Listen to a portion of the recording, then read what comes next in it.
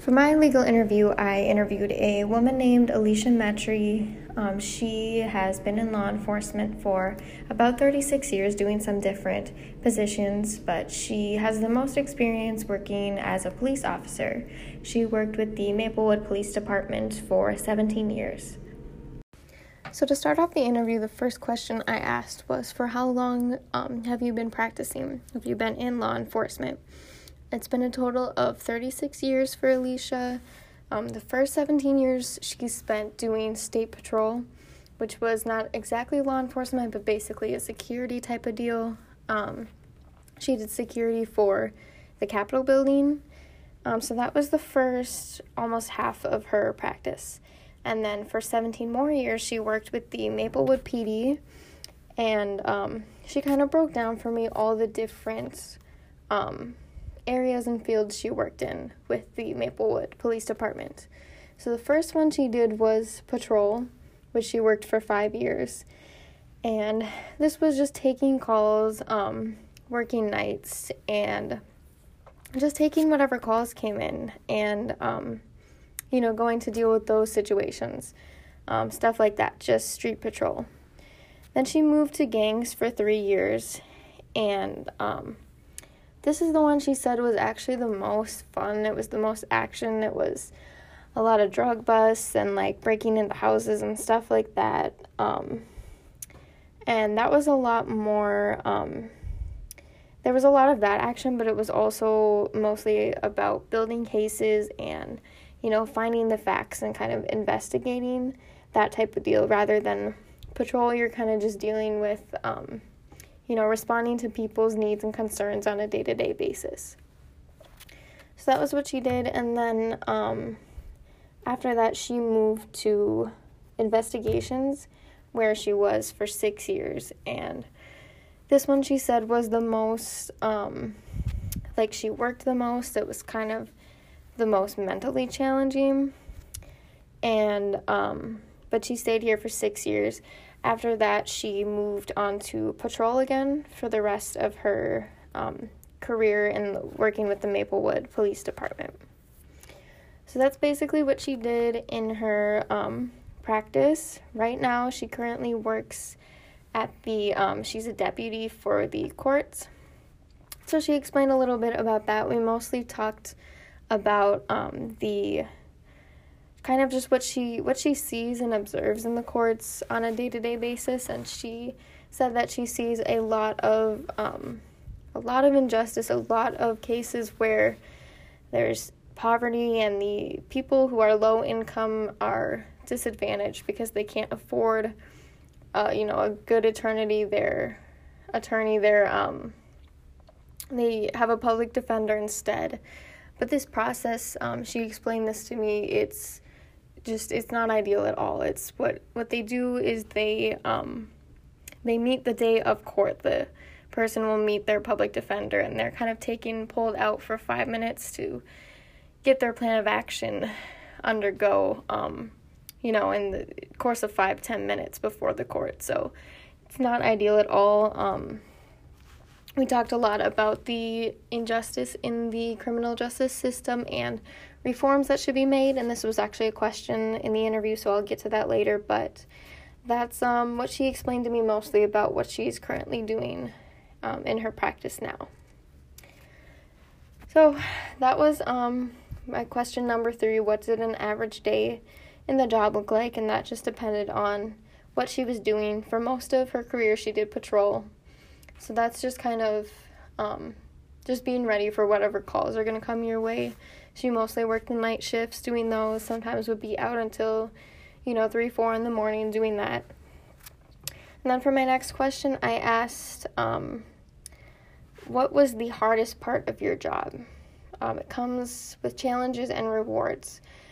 So she disclosed to me that 2 children had died, who she was trying to do CPR on, and so this was the biggest mental challenge for her. Physically, you just stay in shape. It's a physical task as well as mental, but of course you're going to see a lot of hard things, a lot of heartbreaking things as she described it, such as the death of these children.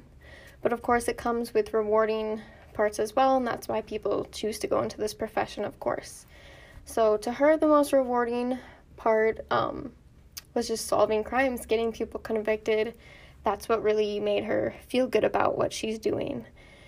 But she also said it was the little things that really meant the most as well, like just, helping people out with small things, improving their lives on a day-to-day basis. She said helping the elderly, getting to work with children and help children and things like that, even if it's something very small, like, she described a kid getting their bike stolen and then, doing what she could to go find it, even if they weren't able to get it back. They just would help the kid feel better for the day. So just small little things like that are what she felt was really rewarding part of being an officer.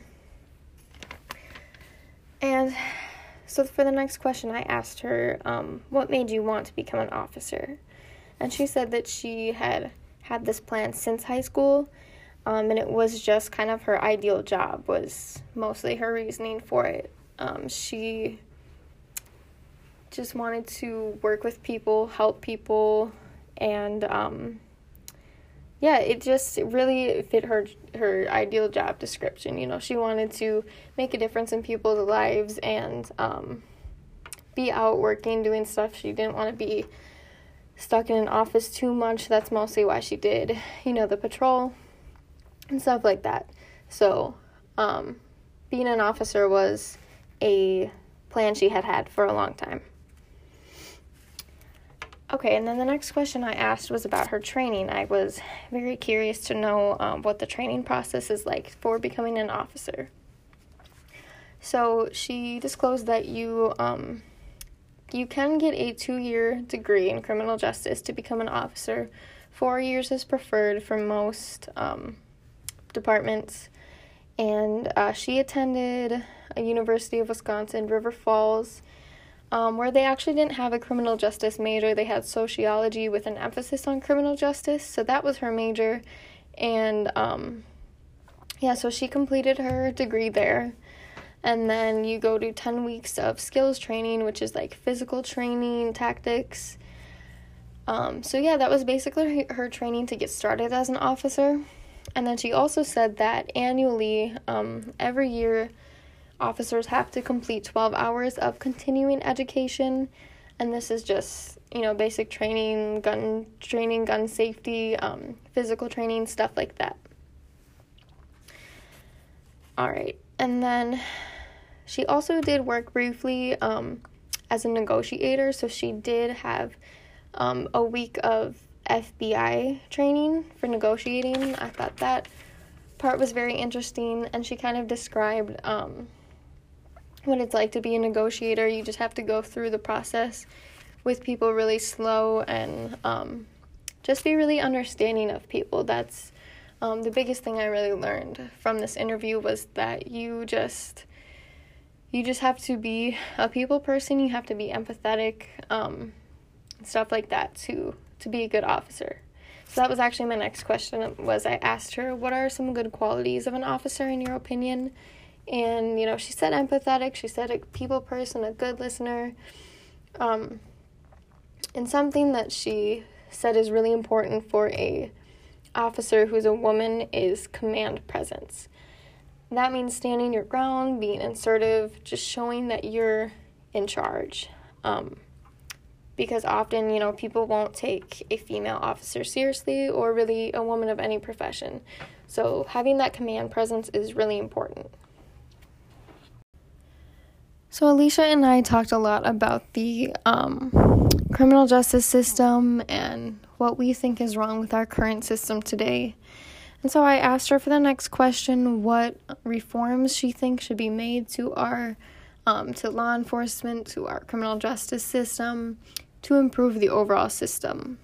And this is a question with a lot of weight to it, very complex, because we mutually agree there are many changes that need to be made, but these are some of the points she made. She had said that low-income individuals are very disadvantaged, not being able to afford an attorney. This just hinders justice because somebody else with more money will, have a lesser sentence than someone who's low income. And these people could have an equal charge. It's, equal crime. But the fact that this person has more money, they will not receive as much punishment as the low income person. And then also, as I had mentioned earlier, the public defender thing, they do really great work, and that's great that they are there, but not being able to afford, a better attorney is not ideal. It puts low-income people at a disadvantage, as well as just the process of this. There's not a lot of time for the defendant to plan things out with the public defender. So that's a reform that we mutually agree that should be made. And then another thing she mentioned was she doesn't think nonviolent crime should stay on someone's record for decades. For example, the example she had said was, if you steal something when you're 18 and then you go to apply for a job when you're 28 and you have this theft charge on your record and you're not able to get the job. She thinks this isn't fair because that's a whole 10 years later. As long as you aren't repeating these crimes or getting convicted of more theft or other charges, she thinks that this should be completely wiped from your record. These are nonviolent crimes. It would be different if it was obviously homicide or assault or a sex crime, but nonviolent crimes should not stay on record, according to Alicia, in her opinion. One reform that is being made that is very good is the technological advancements that are being introduced to policing. And I asked Alicia her opinion on this. I've been researching a little bit about this, and she said this is incredible. It's a great thing for law enforcement, and she kind of went into describing these for me. One of them being the new license plates trackers. It pulls up, or the screening, it kind of pulls up your all of your information just from your license plate. It can show if your license is suspended, it can show if you have a felony charge, it can show if you have a warrant out, stuff like that. So that's very cool. There's a lot of great new technology being introduced to law enforcement, and Alicia thinks these are a great thing for the field. So for my final question, I asked Alicia what she would tell somebody who is aspiring to become a police officer, what advice she would have for this person. And so she gave me a list of things. The first one was go on ride-alongs, just get that firsthand experience, see what it's actually like to have a day in on patrol. Number 2, she said, be prepared to work weekends, holidays, and nights. You'll be on the clock all the time. It's not like a job you can go work 9 to 5. Maybe in some areas, but for the most part, you're going to be working the late nights. You're going to be working weekends and holidays and stuff like that. And then number 3, she said, be prepared for hate. Be prepared for judgment and criticism. The news and the media portrays police officers in a certain way. They will draw out, one incident with a police officer to make it kind of represent all police officers, and then the public will, judge the profession as a whole based off of that one incident.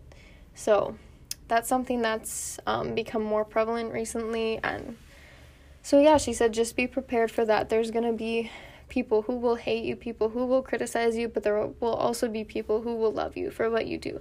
So be prepared for all of that. She said, as much hate as you're going to get, it's also very rewarding.